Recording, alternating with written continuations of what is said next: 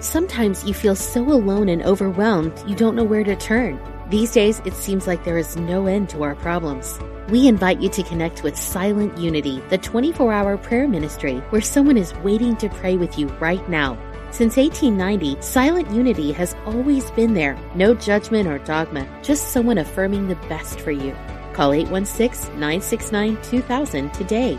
You can also connect online at unityprayervigil.org. We're glad you found us. This is Unity Online Radio, the voice of an awakening world. Wicca is a contemporary religion that pulls from ancient earth-focused traditions to shape a peaceful, harmonious, and balanced way of life. To learn about this fascinating practice, we are thrilled to welcome Reverend Wendy Van Allen, founder of the Soul Blossom Center in Kingston, New York. Today's Open Heart Conversation is hosted by myself, Reverend Heather Shea, and Reverend Dr. José M. Román. Grandmother, our mother, Tonantzin, she who gives birth, changing one. You whose face is found everywhere. Pachamama, lady of growing things. Mama Cocha, she of the ocean waves. Mama Quilla, golden mother of all life. As you change your feathered robes and show your ripening belly, and the Lord of Light passes into the grain, I walk with you, loving all that you are, and in doing so, as you are all loving me. Blessed be. Blessed be. That was lovely. That was beautiful. Thank you. Thank you. Tell me, what attracted you to Wicca? So, I have always been attracted to everything to do with magic, ever since I was a very small child. I want to say 4 or 5 years old, starting kindergarten. Songs about witches, songs about anything to do with Halloween. It just is, as long as I can remember, anything to do with witchcraft, the occult, magic, mysticism was something that I was attracted to, and I would take all the books out of the library, and there was the librarian in our town in New Jersey where I grew up once said to my mother, you know, your daughter takes all these scary books out. And my mother, being the open-minded woman that she was, she said, that's okay. You know, she never discouraged our being, even though, you know, we did go to church, we were Episcopalian, but my mother believed in all the same things. I mean, she was from Puerto Rico, and my mother was raised by a spiritist, my grandmother. And we were open to this, to those concepts. And my mother was also very much into nature. So that love and that passion for the earth and for nature was kind of what I grew up with. That's wonderful. We hear about the term Wicca, and you kind of mentioned there's some interest in how to define it. What is Wicca? What does that really mean, and where did it come from? So Wicca is a earth-based tradition. It's a nature religion, and it's a reconstruction. Wicca is pagan. Neo-pagan is the correct term, and pagans are modern people who embrace pre-Christian religions. Like you said, it's very much based in the northern hemisphere. Most of the traditions, Celtic tradition, a lot of the Teutonic faiths, and I really think the most important aspects of Wicca that are attractive to most people are the idea of, first of all, your connection to nature. And nature is basically the goddess, is the idea of the feminine face of God. And the people of before Christianity happened, there were indigenous people everywhere. Mm-hmm. And you know, when I was at the Parliament of World Religions last year, and we were there together, right. I listened to a man. His name was Blair Stonechild. He was an indigenous man from First Nations in Canada, and he gave a lecture on the indigenous traditions of the Americas and his people.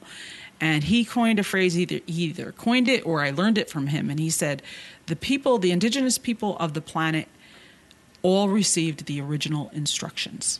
from Creator. That's what they believe. And to me, that really says why it's so important, why so many people are attracted to pagan tradition, because it is basically reverence for the earth, reverence for nature, and your connection to your ancestors. And that's basically what Wicca is. It's getting back in touch with an ancestral link that basically the years and years of patriarchal religion and Christianity and other traditions kind of buried that, and they buried it in a lot of harsh ways. So, and it started around the late 19th century, and really in the early 20th century. Gerald Gardner and Doreen Valiente and Doreen Virtue, these people were the original writers of a lot of what we have as liturgy.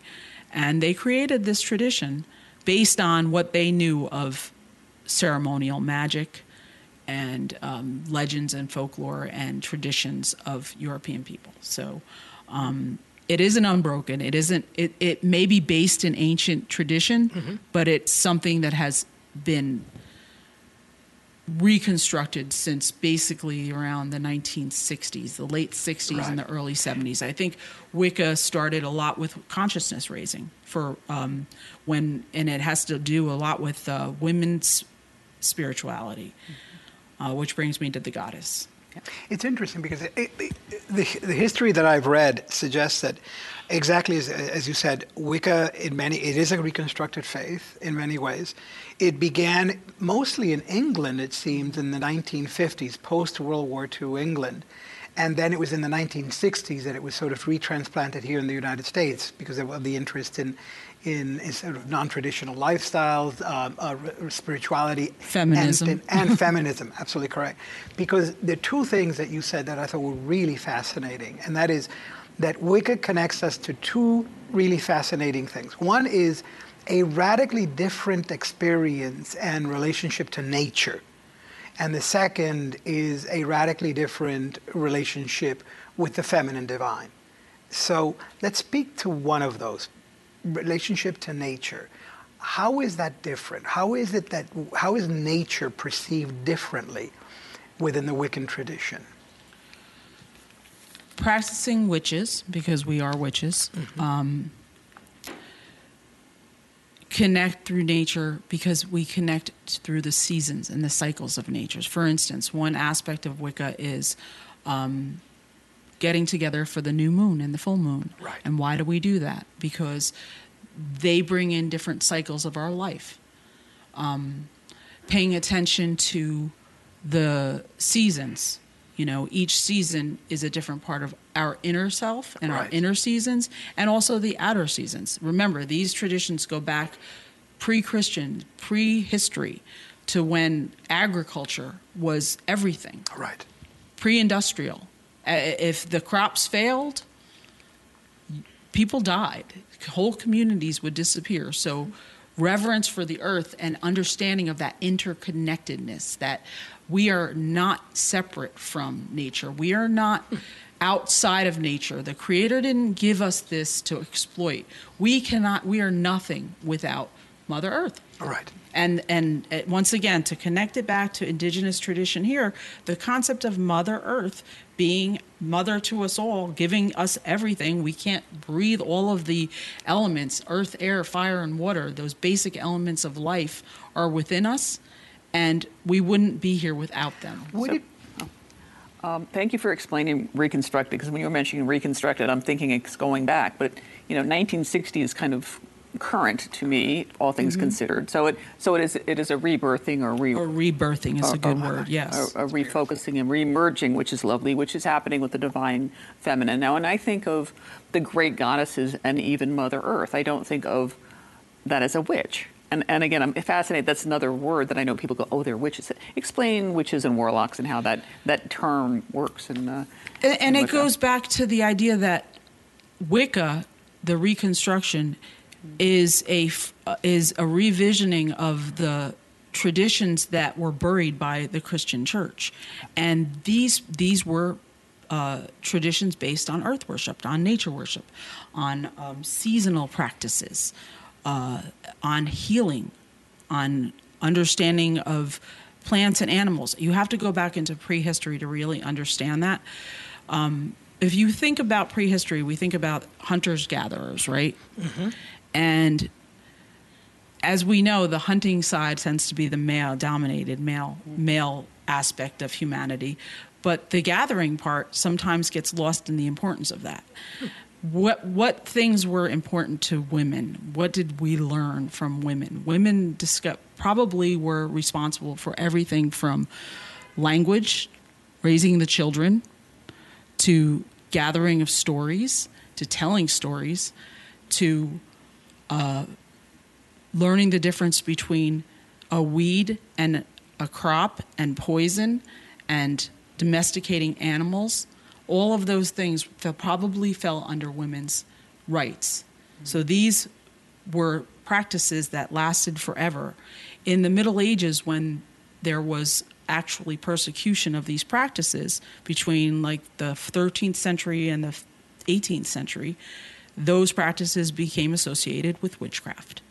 And that's where the word witch comes in. Witch is actually from the Germanic traditions, from the Teutonics, and it means wise one. It's from Wicca, which is the wise ones, right. And that's where that language comes from. So I remember a lot of my reading suggested that in many ways the opposition to witches really was born out of the fact that it was witches who mastered, if you will, early medicine. They were the ones who actually discovered through, as gatherers, it was women, if you will, what specific herbs were good for headaches, what were good for bad stomach aches. And as medicine evolved, what happened was they saw that as a competition. And so all of a sudden witches became evil. And women, if you will, that had to be sort of eliminated. You eliminate the competition. And that's all of a sudden when this magnificent wisdom was extinguished, if you will, in the West. Isn't that true? That is absolutely correct. During that period, and again, it was the rise of patriarchal tradition, and we don't want to just say it was only Christians, because there was plenty of patriarchy Absolutely. In pagan tradition by that time, in the Greeks and the Romans. But what happened was this transfer of power. And women at that time in traditional society, and again, in indigenous society, women were the keeper of the knowledge, and they were the keeper of herb craft. They were the keeper of what's poison, what's not poison. They were the keeper of giving birth. And think of the power of giving birth, okay? What herbs to take to have a baby, what herbs to take to not have a baby. Now, today we are still having that battle over our own bodies, about how, when and when not to have a baby. That was the traditional work of the wise woman and the midwives. And in those times, and they have many estimates of how many people died, but it was perhaps not 9 million as what some people have said. I don't think it was that many, but it was hundreds of thousands of people were murdered by the church. In those, and a lot of it was because of this fear of this knowledge and this traditional wisdom that women had, and they basically handed it down. And I don't think it was organized towards the end. By the time the Middle Ages, all of these things became tradition and folklore. They were no longer religions as it was in earlier times of the great goddess. But the great goddess is, as you were saying, Heather, the great goddess has been around since the dawn of time. And over time, it's an archetype that's in our brains and hardwired to have a feminine face of God. So when the 60s happened, which is when it really took off, I think, paganism and witchcraft and Wicca, was this need that we had to really acknowledge the feminine face of God in a way that wasn't whitewashed by the church, because for a long time Mary was that in Europe. Mary became that. She absorbed all of the ancient goddesses. Right. Or the saints. Like, for instance, in Ireland, which is a very pagan place, my father's ancestors come from there. All of the pagan goddesses became saints, like Saint Bridget. Yeah. Yes. So that's, that really sounds wonderful, and it's the connection to the goddesses and the evolution of Mary. And now we've become witches who cast spells and are scary. What happened there, or how did that happen? And why are witches scary? Perhaps. I mean, there's when you talk about the media or all those books and Halloween, it's scary time. So witches are scary because they represent women that have not submitted to the authority of the patriarchy. That's scary. That's scary. And during those times, it was the nun was the positive face of the feminine religious woman, or the mother, who is absolutely the wife and submissive to her husband. But the woman who wouldn't submit and would be the one who had the wisdom of the herbs and the wisdom of the moon and the power to make things happen, where people would go for guidance and counseling. These people the midwife was more than just a medical doctor. She was the counselor. She was their therapist. People would go and talk to them. And that was frightening. That was outside of the church's power. And at that time, the church wanted to control everything. So that became like the shadow. The witch is the shadow.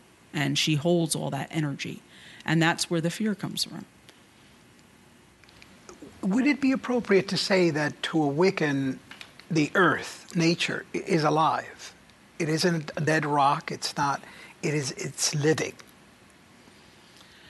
So one of my favorite witches, Phyllis Karat, who teaches at One Spirit, she recently did a class on the goddess, and she said the goddess is not something you worship outside of yourself. The goddess is an experience, and that experience is really nature.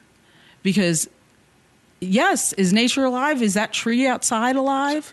If you want to feel her, just go out and grab some dirt. Go and hug a tree, go into a cave. Yes, nature is alive. Nature is a sentient being. It is a higher consciousness than us, a different consciousness than us. It's a universal consciousness. And there's no doubt about it because it's all around us. So it's not even a matter of believing. It's a matter of being aware of it.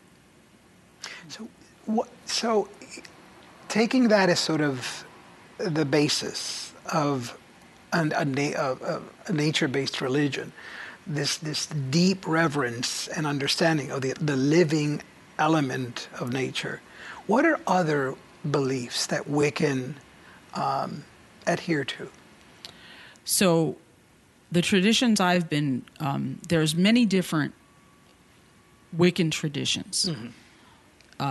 They range from all different types of pantheons. So you have Celtic witches, you have Gardnerian witches, you have Alexandrian witches, and you have a lot of eclectic witches.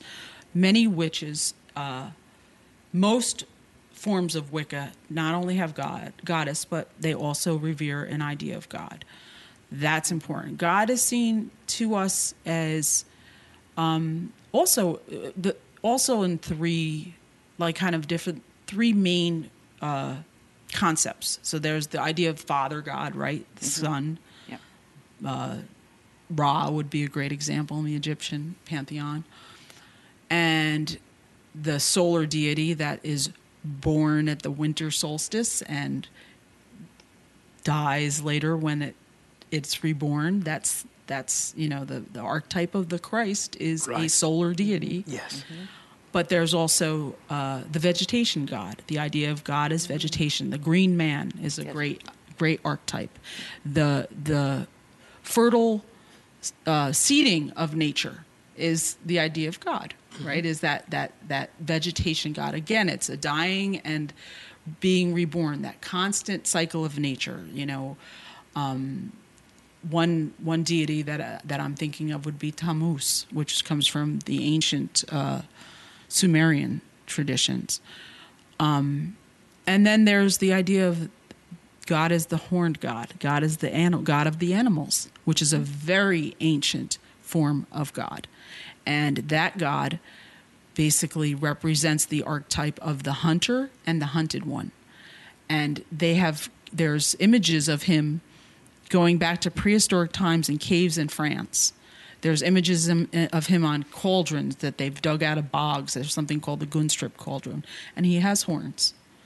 And that's a fearful thing of Wicca, is the horned god, the idea of this horny god. You just mentioned another one of those great words. Do witches have cauldrons? Witches do have cauldrons. I have a cauldron.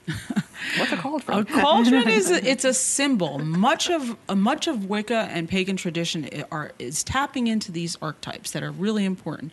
The cauldron represents the goddess's womb, and it's where transformation happens. It's where we, where we mix up our brews and our potions. I like making potions. Potions, what are they? You asked me about spells before. Spells are Christian scientists have their own form of spells. They cast these affirmative praying, where you are basically setting your intention, and your intention, you put it out, you invoke the creative power of God, goddess, you name what it is that you're bringing into being, you release whatever's standing in the way of you achieving that, and you name what it is that you so desire. And that's what a spell is. It's invoking that power. And in the cauldron is where it happens. Not all witches use cauldrons, but I do. Beautiful. Tell me, you'd mentioned virtue in her text. What are some of the other texts? Because that's at 1960s, a fairly, call it a sacred text. It's from 1960. What are some of the other texts that you Well, about refer text, to? I think the most, there's plenty of books on Wicca that I would recommend. Janet and Stuart Farrar wrote The Witch's God and the Witch's Goddess, and they wrote The Eighth Sabbath for Witches, and these go back to the 80s, and they're great books on the real foundational literature. Witchcraft Today by Gerald Gardner is one of the early ones as well. Doreen Virtue wrote some excellent books on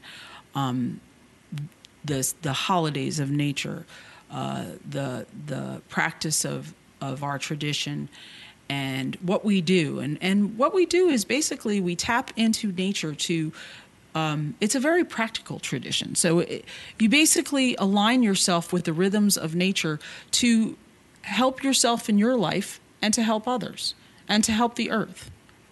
And we do that by, working with stones. We do that with working with herbs. We do that working with water. We do that working with fire. A lot of witches are into crystals, and many are into what I would call shamanic practices. Right. These are shamanic practices, and the sense shaman with a small s being that's an anthropological term, which basically means that it's a different way of thinking. There's a different logic to it, and things like attracts like is really important. So you would work on something, and you would, if you wanted to say, do a healing ceremony for somebody. A like attracts like spell would be, you would bring in healing herbs, and you might stuff a poppet with their image on it, filled with herbs. And then you would put that in a place that you could sit with it and send energy to that. And that would be a good example of a spell. And it's about intention, and it's about having faith that it's going to come together. And I can tell you it works. It's very practical. Oh, absolutely. You mentioned the word shamanism, and a lot of people are very fascinated by shamanism these days. What's the difference between, because you mentioned shaman with a small s. Mm-hmm. People say, oh, I'm a shaman. People say, oh, you're a shaman, Heather. I'm like, oh, I'm not a shaman. So that's my definition. But how would you define what a shaman is versus somebody who practices Wicca or witches? And again, there are similarities. Yes, I think that would be there's helpful. similarities. And there's differences. I think, as we started with, Wicca is a religion. It is a tradition. Shamanism, with a capital S, I refer to as the practice of the indigenous people. I think they're from the Inuit people. Mm-hmm. But that is the name of their medicine person. But a shaman with a small s, I clarify that being that it's an anthropological term to reference certain practices that indigenous traditions practice everywhere. There's not really a better word for it, because the shaman is not only the medicine person, They're the person who's going to perform healing. Correct. They're the person that people go to for counseling in their community. They're the person that is the wise person to advise the chiefs or the kings or the leaders as to their course of action. They do divination. They read dreams. They travel in spirit. These were all things witches were accused of, right? Right. The idea of riding on your broomstick, Yep. right? What was that? What is that all about? Why is that such a powerful idea? Well, what they know about those times is that a lot of these, the witches' formulas that they would mix up had a lot of hallucinogenic type drugs in there that they would rub with bear's fat on themselves, and they would go into a trance, and they would travel, and they would fly, Right. and they would go to the other world, and that's what shamanism is. It's a separate reality that you connect with. So I think that Wicca is a way, it's a pathway that incorporates a lot of shamanic tradition or practices to allow people to step out of this reality to connect with the spirit world. Do you feel that you've been able to do that through your practices? Do you feel that there are times in your practices when you have been able to connect, if you will, to a world beyond this world or a world next to this world? I was always born with that gift. You were. I all my life I've had vision. I've always had experiences of the spirit world. I've had a near-death experience when I was 4. And these are the kind of things that people who call themselves shamans, like a real shaman doesn't call himself a shaman, Right. but it's an initiatory experience. And yes, with the practices that a lot of witches perform, drumming, raising energy in circle, chanting, singing, dancing, those are ways, those are methods to get themselves into a state where you're going to connect with the other world, which is just on the other side of us. Right. We have a deep belief in that world, most of us, that this is just one side of reality, that there's multiple realities. Hi, I'm Heather Shea, CEO and Spiritual Director of the United Palace of Spiritual Arts here in Washington Heights in New York. We'll be back in just a minute with Wiccan priestess Wendy Van Allen.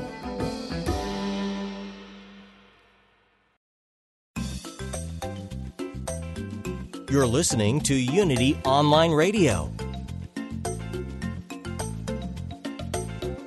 the voice of an awakening world.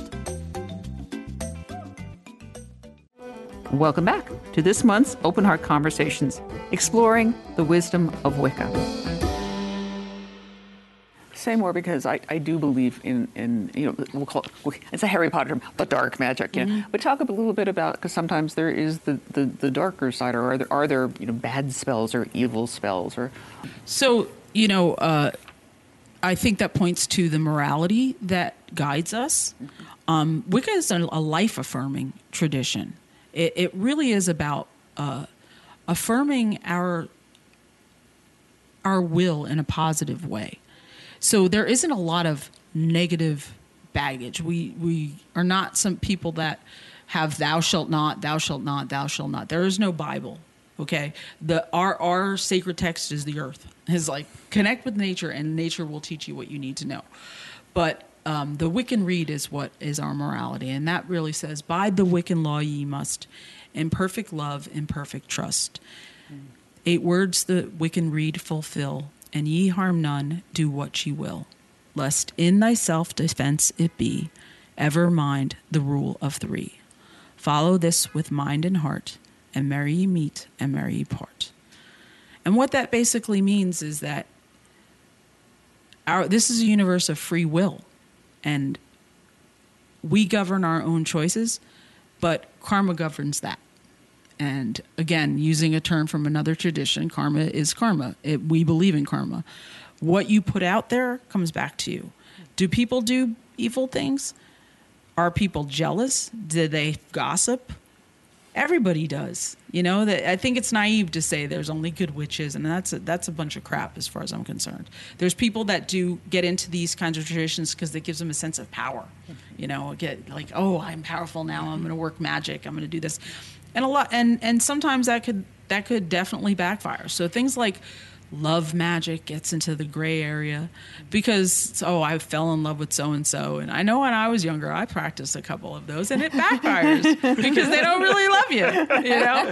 You might be controlling them for a little while, but it comes back to you, anything where you're going to try to control another person, their will, trying to manipulate things that really you have no business doing. So it really does come back to wisdom, is like making the right choice. What is the right thing that's for the good of all and the harm of none, which is something that we end our spells with a lot. It's interesting because in many ways, every religious and spiritual tradition has its shadow side. Yep. Not just Wicca. Isn't that true? That is really true. But I think that's what's important about our tradition is that we don't get into it's all white or it's all black. We are a tradition that believes in balance. Right. Just, balance is the most important thing that we can achieve in our lifetimes today. And as you mentioned, I'm also a Lukumi priestess. And again, in that tradition, it's about balance. It's not about... Everything does have its light in the dark. And that's really been the problem with patriarchy and with what happened with the Christian religion, is they insist so much on everything's positive and light about us. Well, what did they do? They turned around and demonized everything that wasn't them. And one of them was the horned god, right? Became the devil. And anything that is not of the book is evil and bad. And, it's throughout the Bible. And that's a problem because we are not all good. We're not all evil. We are a combination of both, and we're human beings that are here to evolve. And Wicca really is about practically working with nature in a practical way to help ourselves and our community and the earth and other sentient beings, other creatures, But when people do get on power trips and they do negative things, there's a built-in law, and it does come back to them. And I've seen it. I've practiced this tradition for 30 years, and there was a time when I actually stepped away from it for a little while because of people that were on power trips and on control and a lot of things that they would practice. There's a lot of people that would have these things called witch wars, and we could go into that. But What are some of your practices? What are some of the things that you've spoken, for example, of cauldron and spells, so that's part of the practice. What are other practices that Wiccan practitioners will do individually or collectively? Well, just to clarify, like I said before, a spell really to us is a form of prayer. It's a form of prayer, for one. Wiccans gather together at different times of the year. We gather for 8 major holidays. What are those? Those would be, it starts the year with Samhain, which is our Halloween. And that is the holiday of the dead, holiday to honor your ancestors, to honor the dead of the land, to honor the ancients of our tradition. And that's the reason that we associate it with ghosts and things like that is because we believe that that's where the veil of the year is very thin, that spirit can come and go at that time. So that's the beginning of our year, and that's at Halloween. And then, in other traditions, it's El Dia de los Muertos. Yeah, it's the same idea, It's honoring, and why do we honor it at that time? Because that's when the earth, at least in the northern hemisphere, goes under, right? It goes into winter, so it brings winter in. In the Christian tradition, it's recognized during the same time, and it's called All Hallows Day, right? It's called All Souls and All Saints, and they put that there for the very reason because all the pagans were celebrating at that time anyway. So what they did, the more successful way of fighting the pagan traditions was to incorporate them into the Catholic calendar. And then after that, we have Yule, which is the holiday that's the winter solstice. Again, during Christmas. That's Christmas. So many of the Christian, what we call Christian secular ideas are from pagan tradition, like Santa Claus, and the evergreen tree is the bringing in of nature that's always there. The lights, because it's a light holiday, it's a solar holiday that reminds us the light will return. So a lot of what we celebrate at Christmas time comes from pagan tradition. After that, it would be Imbolc, which is February 2nd. In the ancient calendar, that was the time of the beginning of the lambing, or the beginning of the quickening of nature, when they say that the sap runs back up in the trees. And that's when nature is going to change, and it's going to begin this springtime, which would be the following the holiday, which is the spring equinox. And that's called Litha. Litha is also known as Ostara, which gives us the word for Easter. And she is the goddess of the Easter eggs and the bunny rabbits, and all of that stuff is from the pagan tradition. So the goddess of the new green earth. The next holiday would be a very important one, which is opposite of Samhain, which is Beltane. It's named for the ancient god of the sun in many different cultures. In the north, he was known as Bel. In the south, he was known as Baal. And, of course, the ancient Jews and the ancient Christians really try to push his worship down, but he was the sun god, fire god. And that ceremony, they used to have, and to this day, they still raise maypoles in Europe. It's a fertility celebration. Fertility, again, is so important to the people of the past, because we had to have, you have to remember in those days that if you had 10 kids and 2 survived, you were lucky. So fertility was really important to the ancestors. Can we stop there? Because there is always this perception that among Wiccans, there's a really radically different understanding and experience of sex and sexuality. Some Wiccans, for example, I know will practice some of their rituals in the nude, for example. Sexuality is just seen and experienced differently. Can you speak a little bit to that? I absolutely could. It is seen and experienced differently. One of the most powerful weapons the patriarchy has used against humans is shame.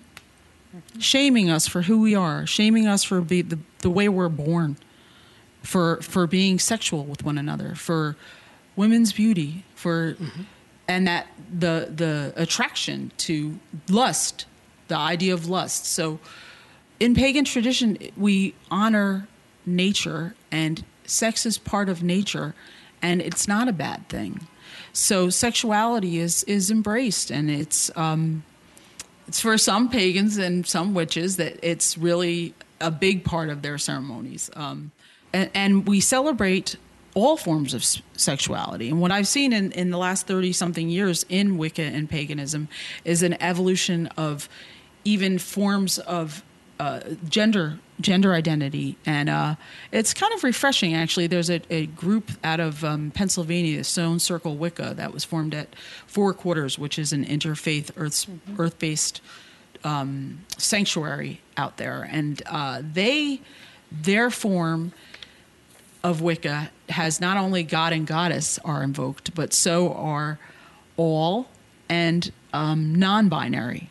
The concept of people that are gender fluid. And I think that's fantastic, because it's true. There isn't just really 2 forms of sexuality or gender. There's people that are both, and people that are none. And that's what they celebrate. And that's also true in nature. And that's true in nature, exactly. Yeah. So sex is something that we see as a celebration of life.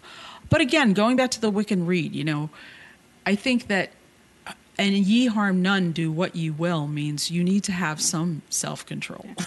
Could you re-say, because there was the thing you talked about, do no harm. If you could just recite that again, because that was so beautiful, and I want to make sure that we really emphasize that in this program. The idea of, and ye harm none, do what ye will, lest in thyself defense it be.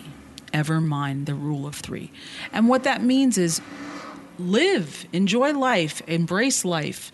Embrace all life that has to offer. But ever mind, if you are harming someone else, including yourself, then it's not something that's good for you, and it's not good for others. And so it keeps you to remember. It helps us to remember that we must always be mindful of ourselves and others. And I think that goes along with what we're talking about with sex. Is a lot of times people can get in trouble with sex. Absolutely. Too much of anything, whether it's food. And this is, being a tradition that embraces sensuality and everything from all different appetites, let's say. I know a lot of pagan people that may become a problem, or it might be food. It might be, for me, it was substances. And for me, I had to give that up in the end. And that helped me to retool myself. But it's interesting because you began not by talking about sexuality. It's interesting that as a Wiccan priestess, you began by talking about the unbelievably important sense of balance. That Wiccan was grounded in this deep, deep, deep reverence for balance.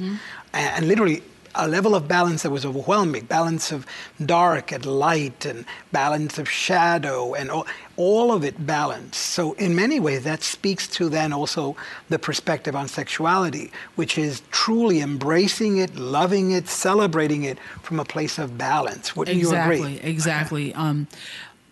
Embracing our inner as a female, embracing my inner male, embracing for men, embracing their feminine side. Oh, how much does this earth need that? For men to be in touch with their feminine side and be okay with it, to be gentle, to be loving, to be nurturing, for women to be strong, so all of that, that balance. And again, there's a saying in the craft, it says, as above, so below. Okay. We are a microcosm of the macrocosm. So everything that we have now, who we are, is reflected in the earth. And what's happening now, and this is why it's so important that these traditions are being rebirthed and reborn, is our earth is out of balance. Our earth is screaming at us. It is being flooded. And that is a serious thing. Global climate change is a perfect example of the end result of patriarchal thinking, that man is dominant over the earth. It's just this inert matter that we can use and abuse to our heart's content, that, the elements, it doesn't matter how many trees we cut down. We're divorced from that. It doesn't matter about mining into the earth and taking the blood of the earth, which is basically gas and oil. That's her blood, and there's going to be no consequences for that.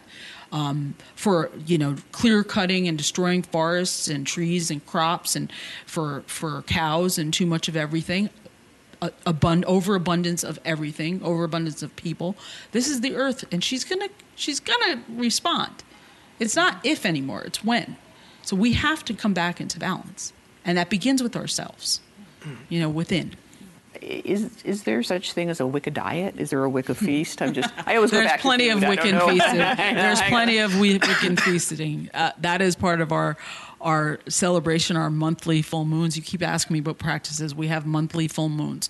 We have monthly new moons. When I say we, there's millions of people around the world that practice this alone. They have their own, or they have a partner and they do it at home, or they belong to groves or circles or covens even, or they go to pagan gatherings, and that's where there's a lot of feasting and people come together, and usually you celebrate with something called cakes and ale, which is after you've raised your energy or come together to worship and to raise energy towards a certain purpose. Say people in your community need healing, then you would break it down and give thanks and have food and ale or food and water or something to that effect. So it's sort of interesting. Let's say I were to visit you, and I know that you and your partner are about to open up a community, and we can talk about that a little bit later. But let's say I was to go and visit and to participate in one of the practices, participate in a ritual, participate in a worship service, if you will. Tell me how that would look like. The moment I walk in, what would I be walking into? What would I see? What would I experience from beginning to end? That's a great question. We would gather in a circle, and we would invoke the elements. We would invoke the directions. We would most likely cleanse the space and you with some form of either incense or an ablution using waters. And then we would call in the ancestors, because this is a tradition where we honor our ancestors. Your ancestors, my ancestors, whoever is present, their ancestors are important. And the ancestors of the land are important. Because you have to honor the people that came before where we stand. And then we would call in and invoke God and Goddess. Some people are very specific about that. For me, it's usually God and Goddess. We would probably raise energy through singing. We would, we might dance.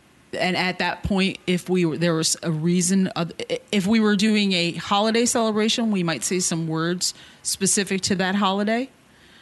If it is a monthly celebration, we would probably have a purpose that we were working on in our lives. As I said, it's a practical tradition. Somebody needs to get a new job. Somebody needs to get a new home. Somebody needs their family's sick. That's when you would raise that energy and speak that to the universe. After that, we would probably continue with either a meditation, or drumming, or some kind of sound raising. And then we would give thanks to all those assembled, including spirit people and God and Goddess. And we would proceed to close the circle. And that would be what our ceremony would look like. And that could last for an hour or a half hour? It could 2 be hours? very short, okay, or it could be very long, depending on the people assembled and what you're trying to do. And how do I show up? Because we in these conversations, we've spoken to different traditions where they say, come on in, you're always welcome. And we've spoken to other traditions that have said, no, you're actually not welcome to come in for these reasons. So let's say Jose and I just wanted to show up. Do we just show up? I want to get a new house, or I want to do something. How do I just call you Wendy, say, hey, I'd like to stop by, or that is an excellent question, and it's important too, because you're right. In some mystery traditions that you if you aren't initiated into that particular tradition, it is a closed tradition, and I think Lukumi is more closed than that for its own reasons. But Wicca, because it's a reconstruction, it's very open. Pagan tradition is very open. I think that you would probably want to know somebody and you'd be invited in. And that's because of people still have such crazy ideas about it that they would feel like if they don't know somebody, so they're going to come in and preach, are they going to ruin the circle? Are they going to ruin the energy?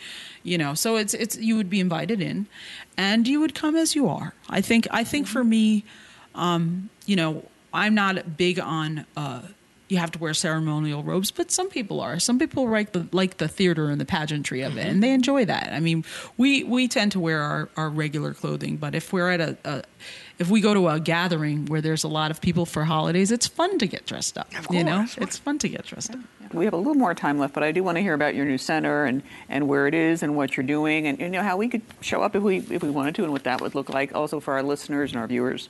It's called Soul Blossom Center. Say that again. Soul Blossom Center. The blossoming of soul and consciousness. And this is a vision I had when I graduated One Spirit as an interspiritual minister, that I wanted to found a center. And it's a place for healing. It's a place for connection with the land and with spirit. We're going to have classes and workshops. I'm going to teach probably a monthly moon circle, and I will call it a grove, which is a looser grouping of coming together to learn from one another, teach Wicca, teach pagan tradition, teach herbalism, teach things like that, and learn from others. It's not just about me, and really have a space for people to worship. And that will be for full moons and holidays. And we're also going to be having spiritist weekly meetings, and that is a different tradition that I practice. That's more about connecting with, understanding the spirit world, and we're going to be meeting there for that too. You mentioned some resources, but if I go, okay, I'd like to learn more, and maybe I'm not in New York and I can't get to your center. What are some other resources for people? There are Wiccans and pagans throughout the country, and other types of paganism include heathenism, which is very popular today. That's based on the Norse traditions. But there are people all over the country there and the world. There's people in England, a lot of people being that was one of the rebirthing places, and even in South America and stuff. But the resources that I would recommend, there's the Wild Hunt, which is a online journal.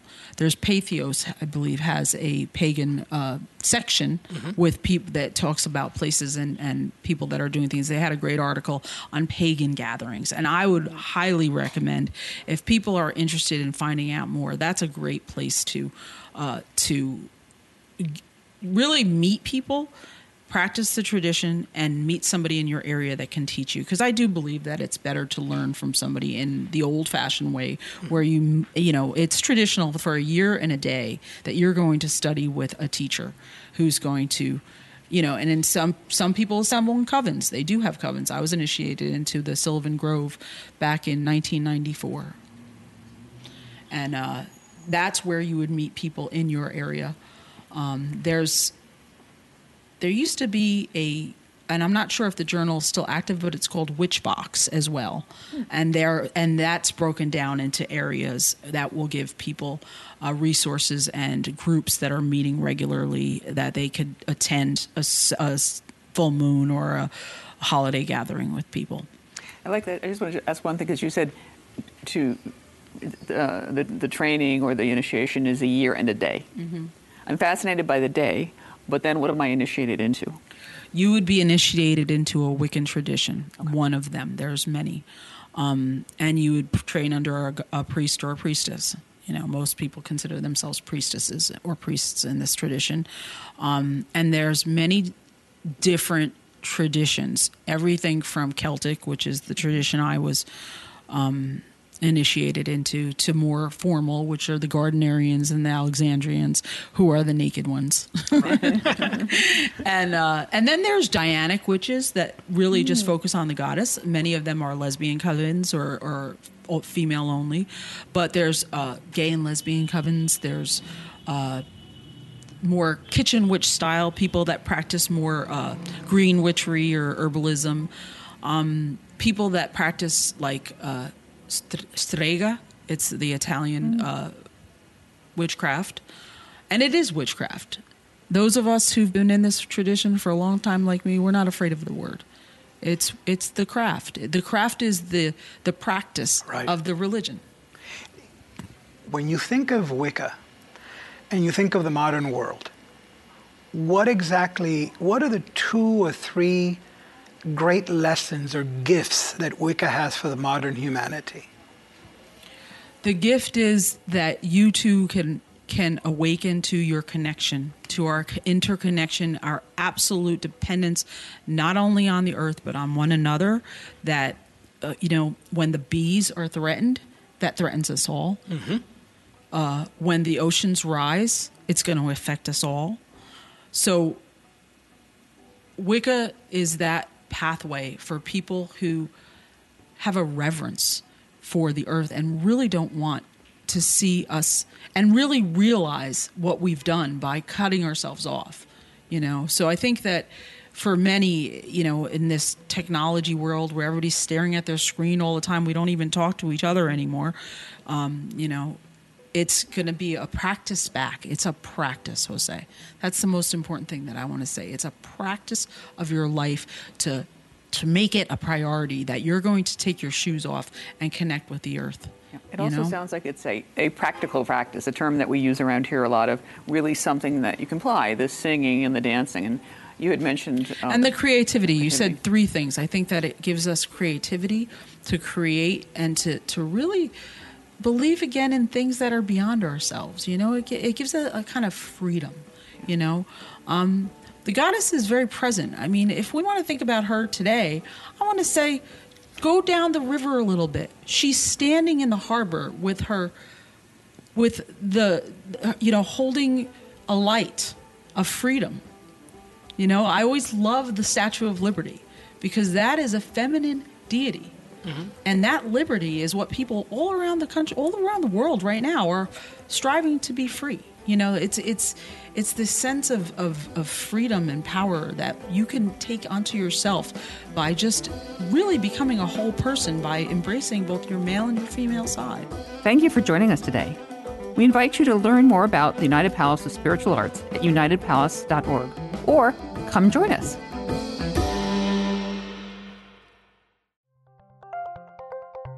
Thank you for listening to Unity Online Radio, the voice of an awakening world.